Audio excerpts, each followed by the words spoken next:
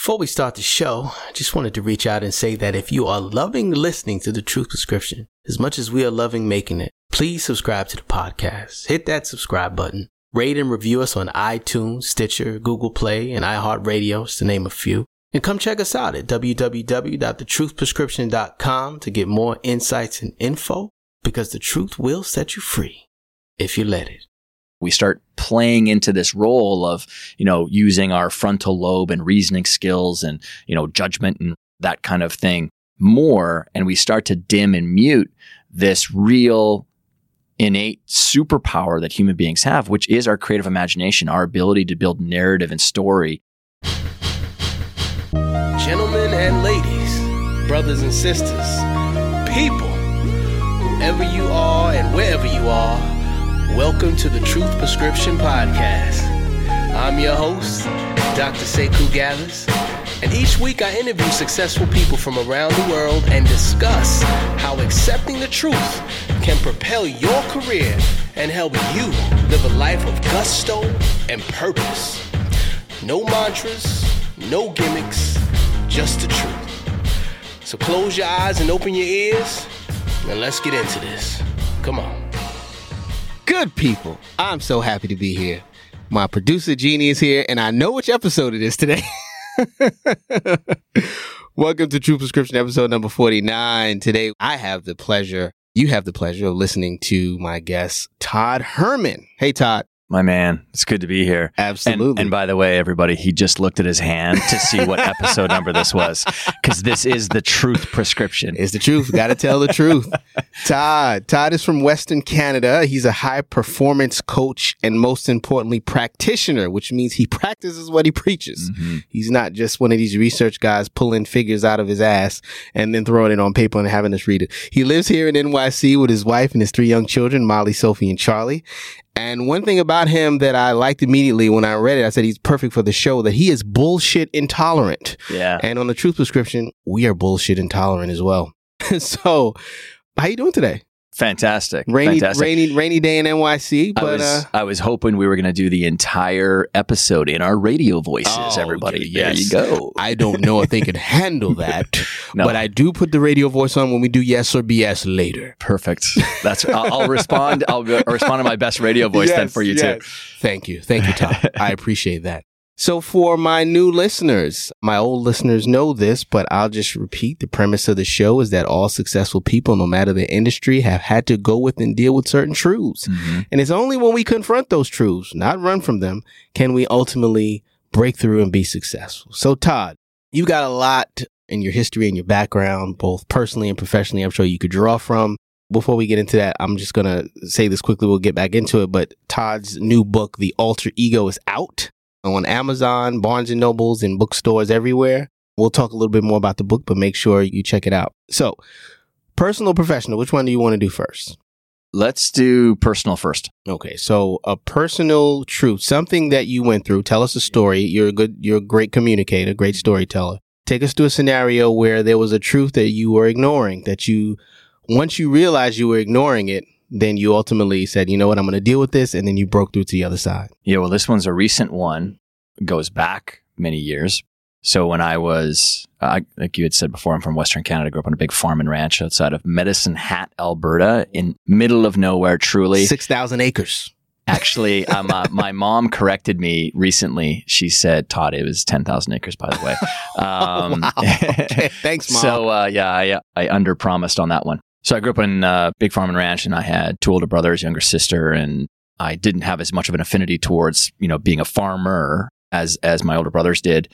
And I always kind of felt like not really a fish out of water, but I always had this big aspiration of going off and, living in a big city. But I loved being around people. I'm a massive extrovert, but gregarious and stuff. And so anytime summer rolled around, whatever I could do to get off the farm and go and hang out with other people, I would jump at it. So I would go away to like different camps, many camps as I could.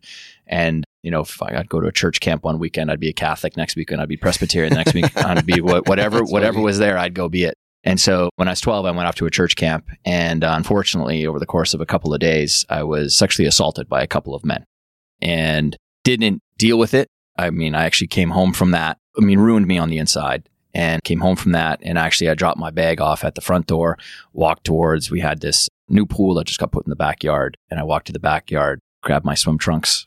I find it actually strange that I put on swim trunks to go do this, but I went and I jumped in the pool and I tried to drown myself because I didn't want anybody to find out. And then, that kind of successive experience, multiple kind of suicide attempts throughout my life. Finally, I got to a breaking point literally just a year and a half ago where I did a very good job of managing it on the inside. It actually explains why I got into the mental toughness world, because I did it just out of pure survival. And the great gift that came out of it was, the book, The Alter Ego Effect, and staying kind of as true to the form of what it means to be a human being and tapping into some superpowers that we have, which is the creative imagination. I tapped into it a lot because I needed to escape just the reality that I was having to deal with on the inside. And so anyways, I ended up getting to the point where I just couldn't manage it anymore, and finally shared it with someone for the very first time a year and a half ago, my good friend Chris here in New York City. And then I went home and I told my wife for the first time. Her first reaction was actually, she didn't laugh, but it was kind of almost like an emotional release of oh my God, now I understand you. Now I get why you tick kind of thing. Anyway, so for the last year and a half, I really walked that path of facing that thing down and unraveling it and working through it. And then I got to the point at the end of December of 2018, I sat down to actually just write out my 2019. And I teach this concept called scripting for my athletes. And I was going to do that for 2019. And instead, I actually just wrote out this post or this big, long kind of letter that I was writing to actually, so I could tell my family for the very first time, all my brothers, sisters, my parents, because I just wanted to get rid of it. I was like, I have this book coming out. I really want 2019 to just shed this stuff. I don't need to carry it anymore. I didn't do it.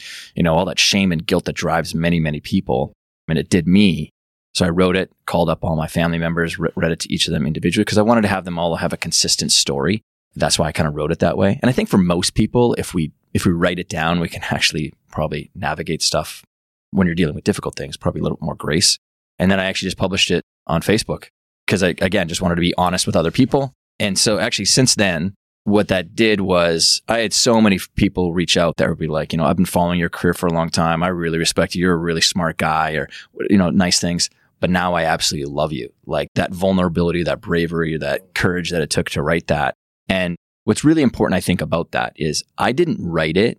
I didn't care about getting a like or a comment. I was really doing it for myself to just get rid of it. And I think some people's vulnerability nowadays, we need to be careful with it because sometimes they're sharing before they're even emotionally ready to even, they haven't even dealt with it internally yet, like with professionals or whatever the case is. But I can tell you, I've had some really good professional successes in my life, but a lot of that has been me operating in the red line, the gas pedal to the floor and kind of thing. We were kind of talking about that a little bit earlier with all the hustle that you're putting towards the things that you've got going on. And it feels like I really released the emergency brake and I'm kind of operating. It's like, wow, this, almost. Yeah. You talk about flow state a lot. It's almost like now you're actually able to be in that real flow state. Yeah. Yeah. And again, that doesn't mean that life is easy every single day of the week, right? Of course but not.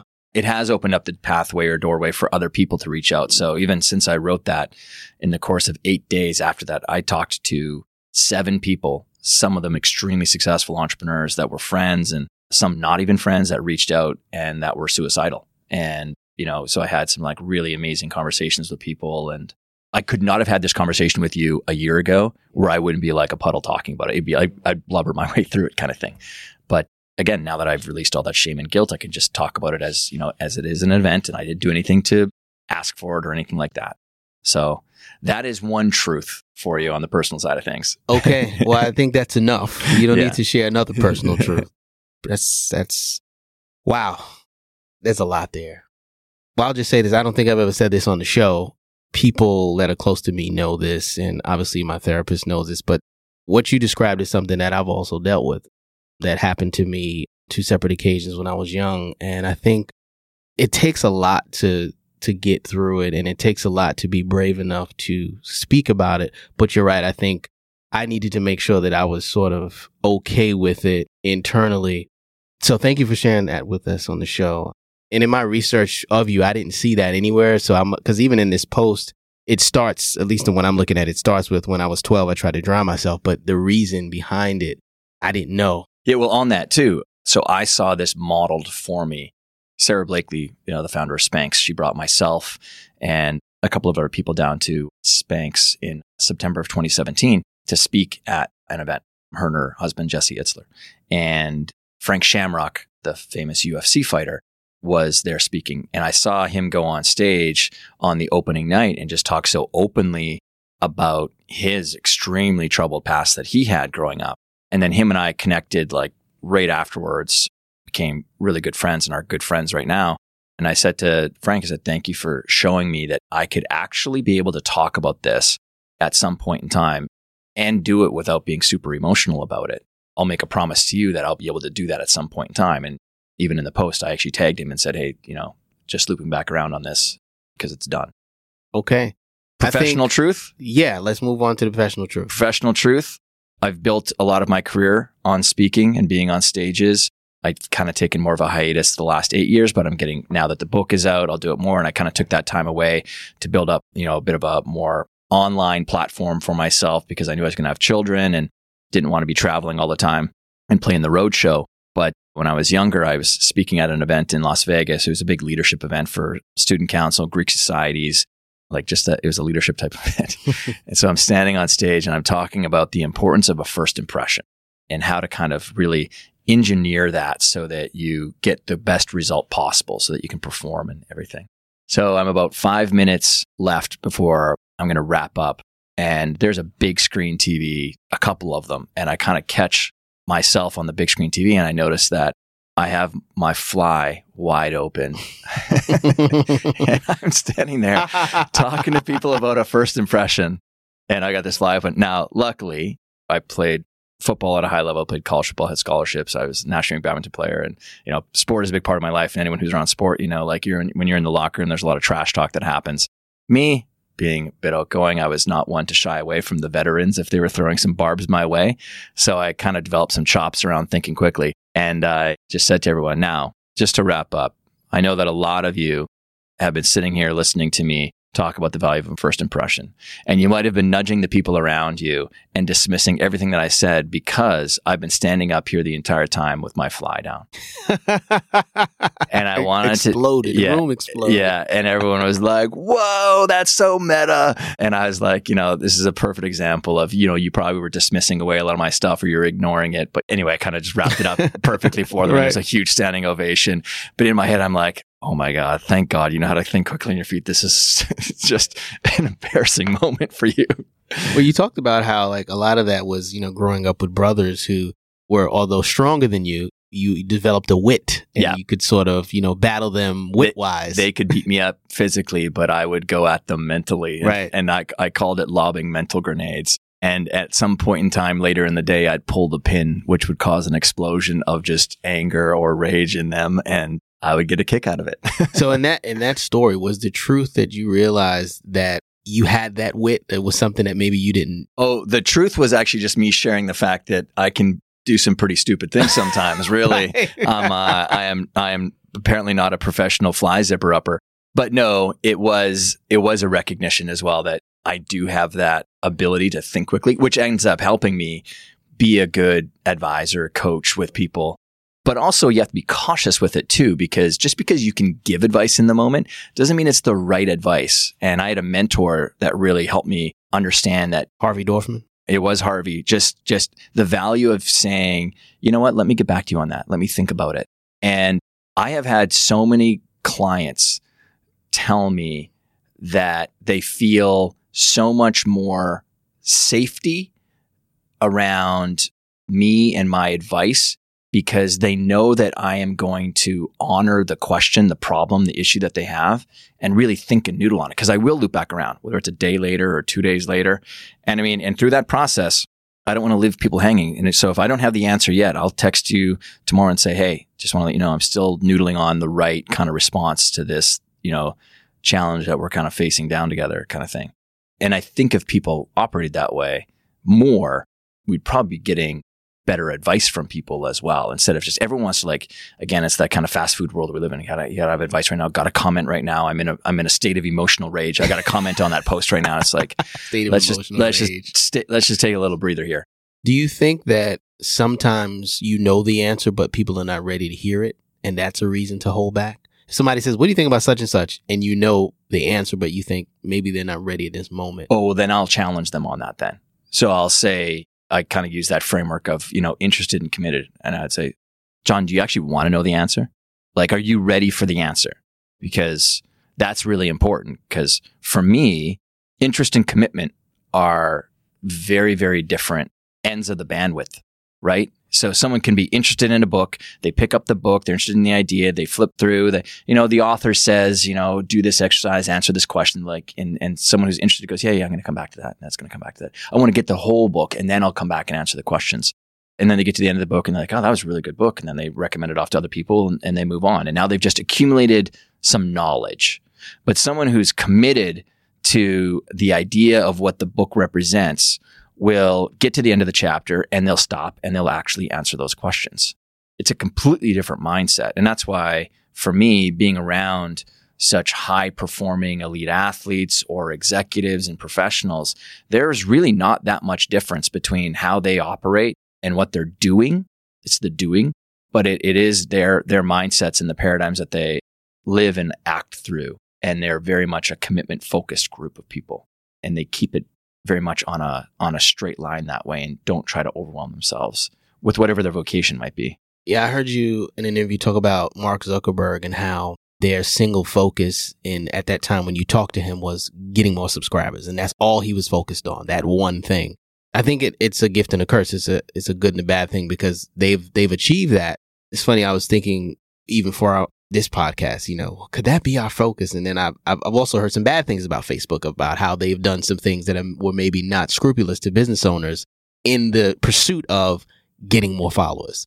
I think your focus has to be a focus, but also with some boundaries in terms of, you don't want to cheat people. So I'll say this, that I'd say most people, they live in blissful ignorance about what it really takes sometimes to get to I've worked with some of the biggest oil companies on the planet. There are some unscrupulous things that they'll do in other countries in order to secure the oil rights of some land, right? And so there's a lot of people who love to throw around the quotes of Steve Jobs about hustle and success and all that. And I'm like, most people don't have that level of ambition. And by the way, that doesn't mean that you're not as successful just because you don't have that level. It's not that his level of ambition is better than someone else's. Ambition is, a personal thing, because some people can be ambitious to have a little bit more of a holistic life.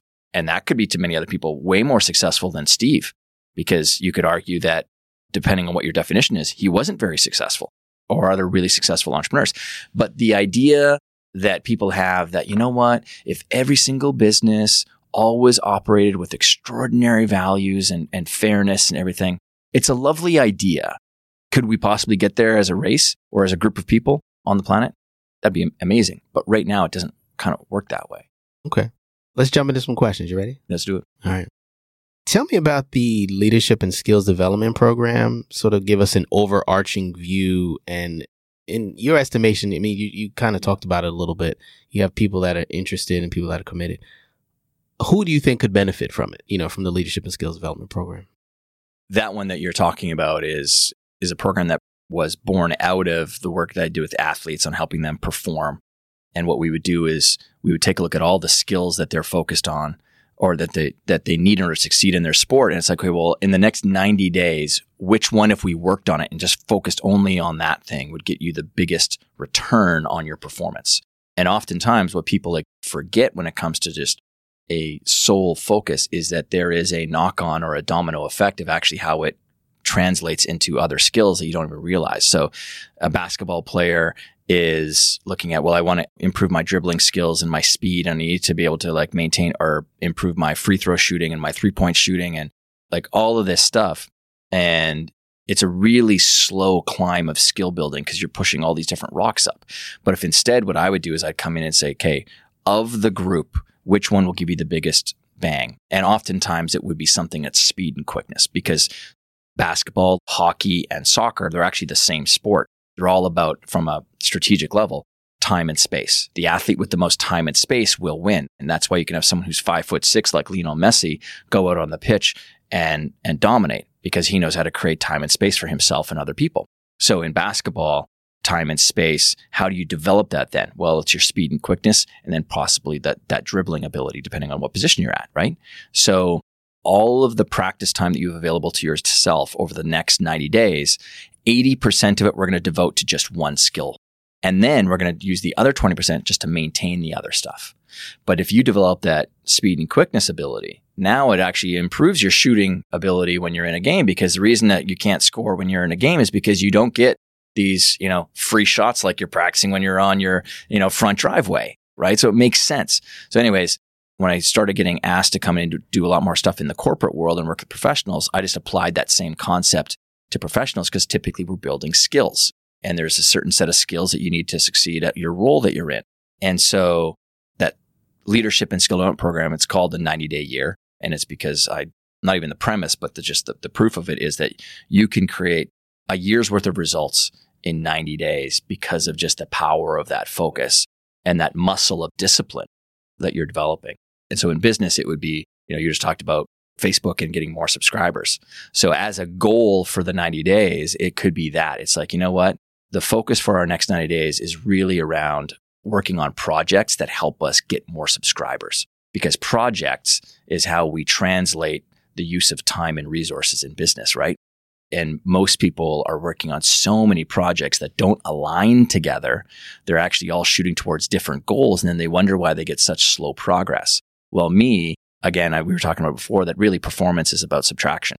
High performance and working with people on peak performance is about deleting, removing, subtracting, not adding more to it. That's what we do with business owners, is subtract, delete, get them to really focus, align their one goal for the 90 days with a set of projects that are going to hit that goal, and then the activities that you're engaging with daily and weekly that will hit that project and complete those projects quickly.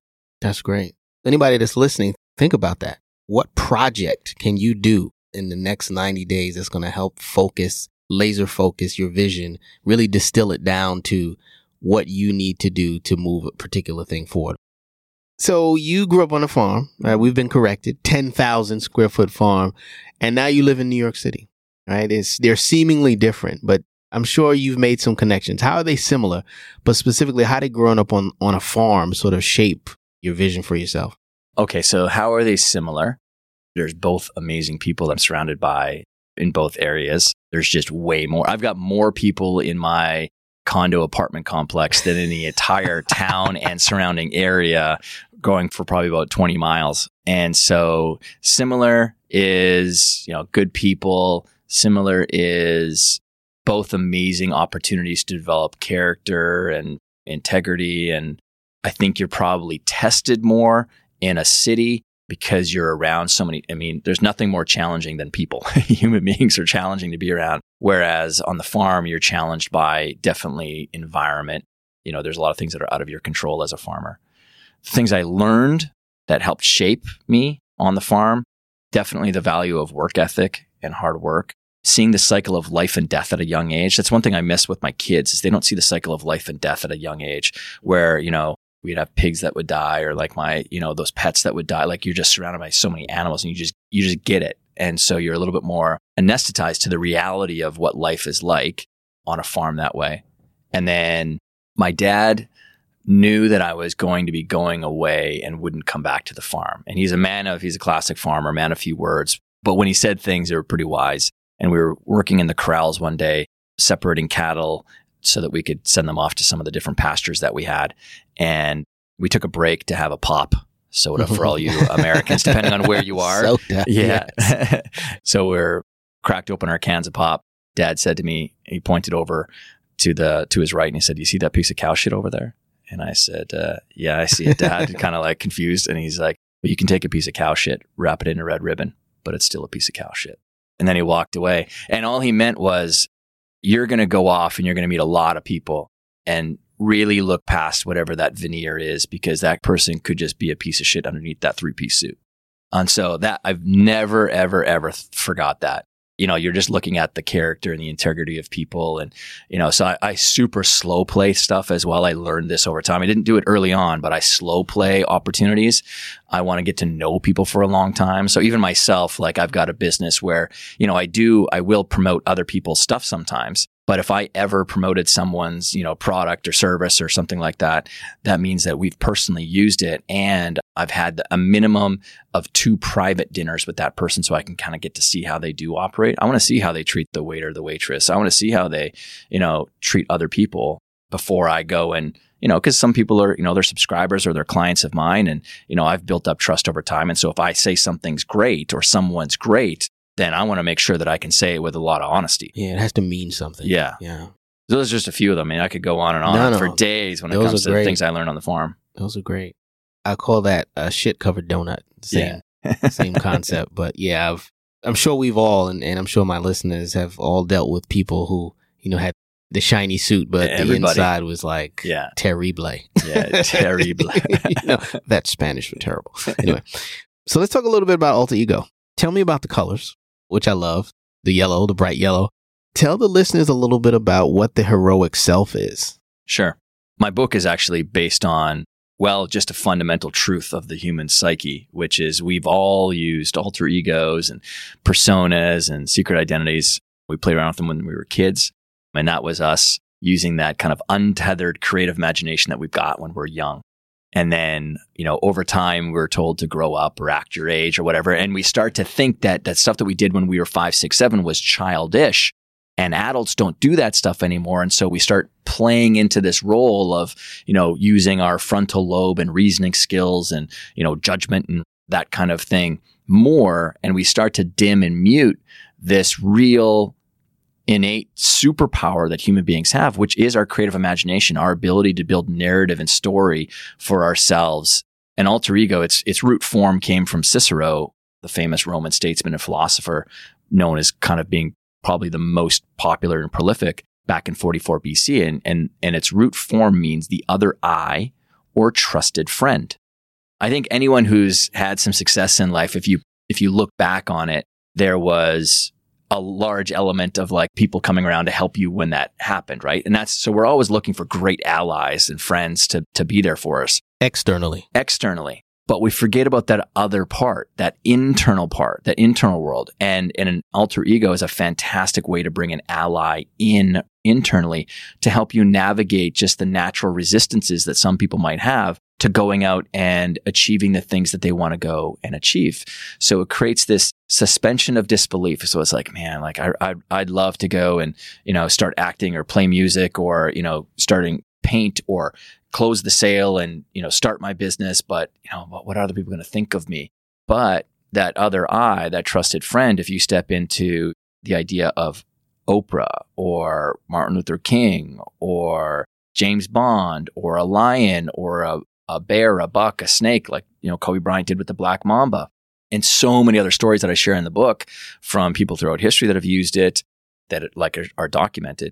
You're acting through that other, using that as a vehicle for the action of your own behaviors, but it's still the real you. Because sometimes we are layered down, just like I was. I mean, that personal trauma that happened to me was really shaping a lot of my behavior. And I had a tough time believing that I could do certain things. But my alter egos didn't have that. They didn't have that narrative. They didn't have that story. I was acting through them. And I was allowing that sort of core self, that heroic self, to show up out there. And I talk about how in the book that at the end of the day, when your head is on the pillow, some people can judge themselves for, why didn't I say that? Why didn't I do that? Why didn't I raise my hand? Why didn't I speak up? Why didn't I close the sale when it was obvious that what I had was going to be perfect for them? Why didn't I ask the question in the podcast? But I was so concerned about that person, thinking that I'd be too, and so that creates what I call the trapped self, right? Where it's like, that there's more in you and it's not getting out there. It's like that basketball player at the end of the game who passes the ball off instead of takes the shot. Right? Because in the ladder of ascension in his mind, that person is the superstar, not me. No. There is a superstar baked inside of you. This isn't about faking it till you make it, that whole idea of faking the behavior. This isn't about like pretending that you're a maxillofacial reconstructive surgeon today so that you can go and do surgery. That's not what it's about. But if there is a maxillofacial reconstructive surgeon and he's been asked to go and do a speech at a local university, he's never done a speech before, and he's passionate about his craft, the last thing I want that dude to do is to be caught up in his own mind worried about what those kids are thinking about him. Am I going to say the right things? And, how do I structure it? No, I want you to free yourself from that narrative. And then you act through whoever your favorite entertainer might be and really just allow that passion to come out so that maybe some other kid gets inspired by what it is that you're talking about. And they go out and become a great maxillofacial reconstructive surgeon. And so, there are so many people. I just have this, fundamental belief about human beings that no, I think you've got most of the skills already inside of you. They are just somehow being restricted by the puppet strings of some of the narrative of your past.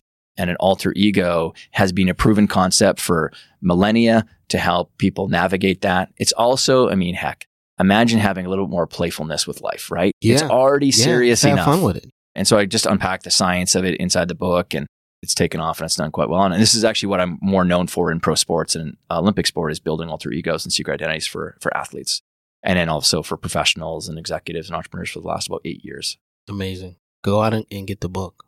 Thank you. That's all I have to say. That is a command. That's a command. Go do it now. It's funny. A lot of times it's a lot easier for us as leaders to tell other people to go out and do things. I had a friend recently who was having some struggle with doing something. And I was just like, stop talking about it. Do it now. And he looked at me and I said, now. And he looked at me. But by the same token, I also have struggle. I had a business meeting last week where I had to present something, and I was like flipping out for 2 days over this meeting. Now I went and did the meeting. It was fine, but it was like, why am I putting myself through all of this? Yeah. Some of the reason why we can give that advice to other people so easily is because we can see the potential in them, because we're not tied to the narrative that they've got in their own brain right now. And so it's easy for us to say, go do it. What I'm trying to do is give people in that moment maybe another set of tools and skills that when you say, instead of saying, go do it, which has been pretty much most of the advice that's been given in a lot of self-help books, is like, human beings were gifted with this power of willpower, and, just do it, make it happen. Right. And it sounds like it's a nice idea and people accept it. But fundamentally, actually, when people hear it, they're like, do you even understand like what I've been through, or like my own circumstances or situation? Like, there's just natural resistance out there. And so resistance comes from the stuff that's sitting inside of your unconscious. Now, I'm not a skilled therapist. I'm not here to walk people through that. And I've been poking around between the 6 inches of people's ears for 22 years now. And when I came across something that was like, a trigger for people, I'm not the one that's skilled to do that. I would refer people off to any one of the 5 to 8 therapists that I've got around me that I can refer them off to their amazing skill. But that doesn't mean you need to go stand on the sidelines and figure yourself out and unpack that and then not continue, because that's not a reality for many people. So with this is like, so to your friend, when you were saying like, man, just go do it, like do it now. And so it's like, hey man, what would Jay-Z do? Right? That's actually tapping into just one of the ideas of the alter ego, because you're suspending your own disbelief and you're stepping into that other thought of, well, what would he do right now? And it's like, man, bring out your inner Jay-Z. Go crush that, smash that, man. And so I'm just, like I say in the book, this isn't me teaching you anything new. I codified the process because that's what I was hired to do. And it's definitely a systematic approach. But I also remind people, you already know how to do this. You've done this before in your life, or you're actually doing it now. And I'm just giving you the language to understand it internally as well. Okay, great. Okay. So discuss the 5 pillars of business and why they're important. Do you discuss the 5 pillars in the book, by the way? No. You don't? Okay, no. This is something else. Yeah. Yeah. So when working with business owners and helping them, navigate that, hey, how can I find where that area of focus should be? Because it's one thing to say to people, hey, go focus on getting more subscribers, or, it's being prescriptive. Instead, in my business and with my team, anytime we're working with people or inside our programs, we run a very diagnostic approach, which you as a doctor would appreciate, right? Sure. There's so many people who are just like, oh, go do this. And it's very anecdotal. So like, I did it, you can too. I've got an allergy to that stuff. I think that we could probably demand more from the people who are offering advice nowadays than the stuff that was from the 1970s, 1980s, where like, hey, I was successful at this and you can do it too. There's like, that voice. Yeah.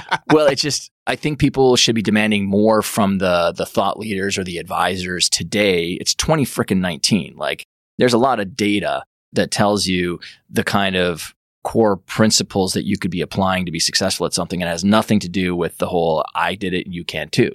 And so anytime I'm trying to, if I'm going to go into a market or a niche, I'm going to first unpack what is it all about. And so in business, there's really 5 pillars that make up business. There's the marketing and sales pillar. There's the product pillar. There's the operations and technology pillar. There's the finance pillar. And then there's the people and leadership pillar. And so what I do inside of that 90-day year system is we get people to answer a series of questions in each of those pillars. So in the marketing and sales, it'd be like, scale of 1 to 10, rate your lead generation. Scale of 1 to 10. And all I'm looking for, because I'm a performance guy, all I want is the numbers.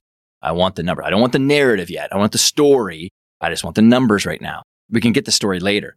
But, we ask them a series of questions. And then what happens, though, is when people are actually putting their own content through a really good, rigid kind of diagnostic, they start to get the clarity themselves, because I know that human beings, that when they come to their own conclusions, are what?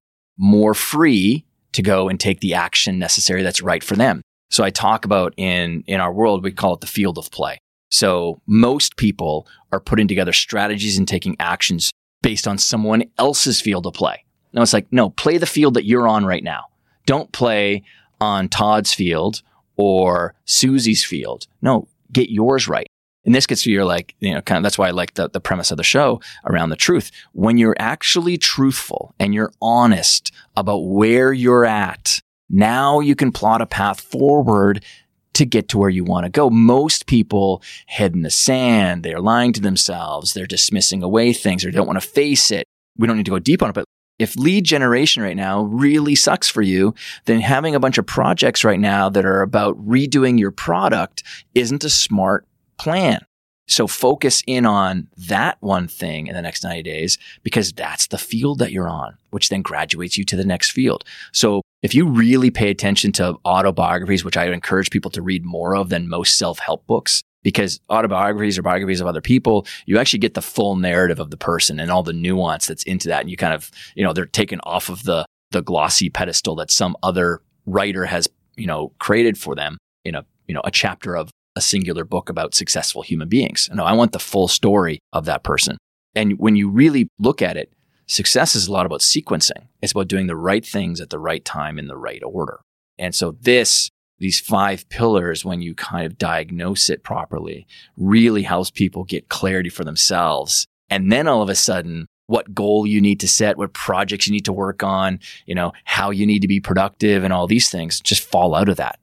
Clarity is so important, right? If you and I are standing at the edge of a forest and there's a fog that's sitting in the forest right now, and I say, sprint into the forest, how fast are you going to do it? And are you going to do it even? Moderately paced. Yeah. Moderately paced. Yeah, even if at all, right? And that's actually how most advice is people go, yeah, go do this. But they don't have the clarity yet. And so clarity is so important. And that's why this diagnostic approach helps out so much, because as soon as the fog is lifted, they see a path forward themselves. They'll sprint headlong into it. And I didn't have to push. I didn't have to say, just go do it, make it happen or whatever. No, like that. And I think that's my responsibility, is to help people get that clarity. It's funny, to your point, going back a little bit, when I told my friend, go do it, part of what I did was actually went and sat with him and sort of went through a process. I let him lead the process, but I sat with him through a process, and he was able to see that he really could do it himself. And he ultimately got what he wanted. He was able to get what he wanted. So the framework is critical. And that's a huge gift to give someone. Yeah. Clarity is the most underrated thing, because clarity begets confidence. And even before you get that confidence, clarity begets momentum. Momentum begets confidence, and confidence ultimately gives you the thing that's the magic of it all, certainty. When you've got certainty that there's literally nothing, no obstacle, challenge that can get into your way to make something happen, you might have to shift and change and be flexible and adaptable, which is truly what mental toughness means. Mental toughness means your ability to be flexible and adaptable despite what your circumstances and the world around you is giving you right now. Mental weakness is standing like a rigid tree that's going to fight the wind. Oak trees bend. No, you want to bend with things. And so certainty is that, man, there's nothing you can throw my way that I can't handle. And that's why, even in the book for the Alter Ego Effect, it's I'm just giving people another phenomenal strategy that's built into the human consciousness that taps into a superpower that we've got, creative imagination, to help you navigate things with a little more grace and grit. Awesome. Go read the book. Well, last question, just going back to the Facebook post, which really touched me. Before I ask my question, I'll tell you why it touched me, because it just showed, because I have 3 young children like you do. Well, 2 young ones and an older one, but the innocence and beauty of a child, for her to put her hand on your face and say, Daddy, are you happy? And how that sort of started the cascade of this whole thing was amazing and it touched me. I was working on it. I called my wife over. I said, honey, read this. You know, this is so beautiful. But what I want you to specifically address is if there's anyone out there right now who's listening to this podcast, who's depressed or feeling suicidal, what would you say to them? I would say find and reach out to someone that you trust and get it out of you. Just say it once. I just got this beautiful message as a direct message in Instagram just yesterday. The gentleman who's mid-40s, very successful person in Los Angeles. I don't know him, never met him, so he reached out cold. But he said, I listened to an interview that you did where you talked about that. And I thought, wow, like if he can do that and I have a similar experience and that bravery and courage that I was inspired by, he kind of latched onto that idea that it would be brave and courageous of him to do it. He called his brother and told him what happened to him. And he said, I feel like I've just left 10,000 pounds of brick and weight off of my shoulders. And, I've got 2 daughters. That's why he resonated with the 2. And I realized I was only living on the planet for them, but I really did want to live on the planet for myself too. Like that's powerful to be able to get to that place. And so like for me, I had said in the post that, one of the sources of inspiration for me to make sure I face this down was I didn't want to give my kids what I called secondhand trauma. I had it just like secondhand smoke. The other person doesn't deserve it. My kids don't deserve that secondhand trauma in the way that it was shaping my kind of like inner rage that I had that would sometimes transmute itself into, snapping. And that's not the kind of dad I'd want to be for them. They're little kids. And so when Molly, you kind of referenced it, when I put her and Sophie into the carriage when I picked them up from preschool there, which is actually 2 years ago, almost to the day. Today? Yeah. Wow. Yeah. She put her hand on my face and she said, Daddy, are you happy? And I was like, yeah, I'm happy. Why? She's like, oh, you've been yelling at us a lot lately and it's making us sad. And I mean, dude, yeah, it tore me up. I was standing in the middle of Chelsea Piers crying. I mean, I almost bawled this morning reading that. I was like, good Lord. Yeah. And so my point getting to your question is like, find someone that you trust that's a friend or a family member and share it with them and then see where that leads. And I would definitely encourage people to find a professional to talk to them about it so that you don't need to navigate it on your own. I mean, it's the biggest mistake. It's the thing that if I could beat myself up on something when I was younger is I had this mentality when I started my business is I wanted to do something. I want to do it on my own. I want to climb the mountain, plant the flag at the top of the mountain, say, I did it. Yes. Way to go, Todd.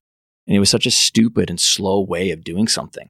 When you take a look at all the studies that are done on the fulfillment and joy that people have over the course of their life, there's only one common thread, and that is relationships, having close relationships. And, people who say that they've had a fulfilling life or a happy life, whatever, are people who had like really great relationships around them. So when I finally came to that conclusion, I was like, I'm always within arm's reach right now when I'm climbing the mountain to a good friend or anybody that can help me. And so just to encourage people that start walking, that doesn't make it any easier. I definitely was taking 2 steps back along the way. But now that I'm out the other side, I was like so grateful for the chance that I've got now to be even a 10x dad to my kids and, my wife and then obviously be my own best friend, which is, an amazing feeling to get to finally. I like how you use 10x, a business term, revenue and profit, but being that for your kids, that's beautiful. All right. And last thing I'll just say quickly, Todd, said find a therapist. If you're in a position where you can't afford a therapist, just latch on to the first thing you said, was just tell someone you trust. If you don't have anyone you trust, just write it down, but try to find a way to get it out because you're holding on to something that's going to destroy you. All right. Yes or BS, are you ready? Let's do it. Are you ready? I'm ready. Number 1. Coaching business leaders is more exciting than coaching athletes. It's the same. Okay. Sorry. All good. Number 2. The happiest entrepreneurs are the ones that make the most money. Yes. There is definitely a correlation between when you've got more money, you got more resources, definitely, right? But that doesn't mean that the people, I know many entrepreneurs that are making a lot of money and they're terribly unhappy, but there's bullshit on both sides of the equation on that one. Yeah. Right. Yeah. Okay. Number 3. Being a coach is much easier than being a father. Yes. Oh my God. That is that's not even, we don't even need to discuss. That's self-explanatory. That is self-explanatory. All right. Number 4. Whatever we associate ourselves with, we take on the traits of. Whatever we associate ourselves with, we take on the traits of. Yes. And number 5. Canadians are nicer. Absolutely. That's not even a... Can't believe we even... I love Canadians, man, by the way. I wish I knew more. I wish I was friends with more. Maybe we'll exchange info. You got one. Number 6. The mind can cause or change one's emotion. Yes. Number 7. If I put on glasses, I will feel smarter. Yes. Number 8. I like this one. Hate cannot drown out hate. Absolutely. That's a quote from Martin Luther King. And number 9. This is Todd's. Todd gave me one before we started. I like this one. Most self-help books are helpful. Yes. Yes. That's our next episode. We'll discuss that. 2. Yeah. Well, we're going to deconstruct all the self-help books and show you how they're actually self-unhelp. All right. That was great. Thank you, Todd. Absolutely, man. This was a great conversation. Tell the people how they can reach out to you, connect with you. If there are business folk out there that want to get some coaching, training, what can they do? My home base on the internet is toddherman.me and all my kind of social channels. And, I kind of share the backstage of life on stuff on Instagram and everywhere else. So toddherman.me is the place to go. And then, even for the book, alteregoeffect.com, where people can kind of get the links to all the different places that you can go and buy and watch some more videos if they want to as well. Excellent. All right. Thank you again, Todd. You're a champ. I will sign off as I always do. The truth will set you free if you let it.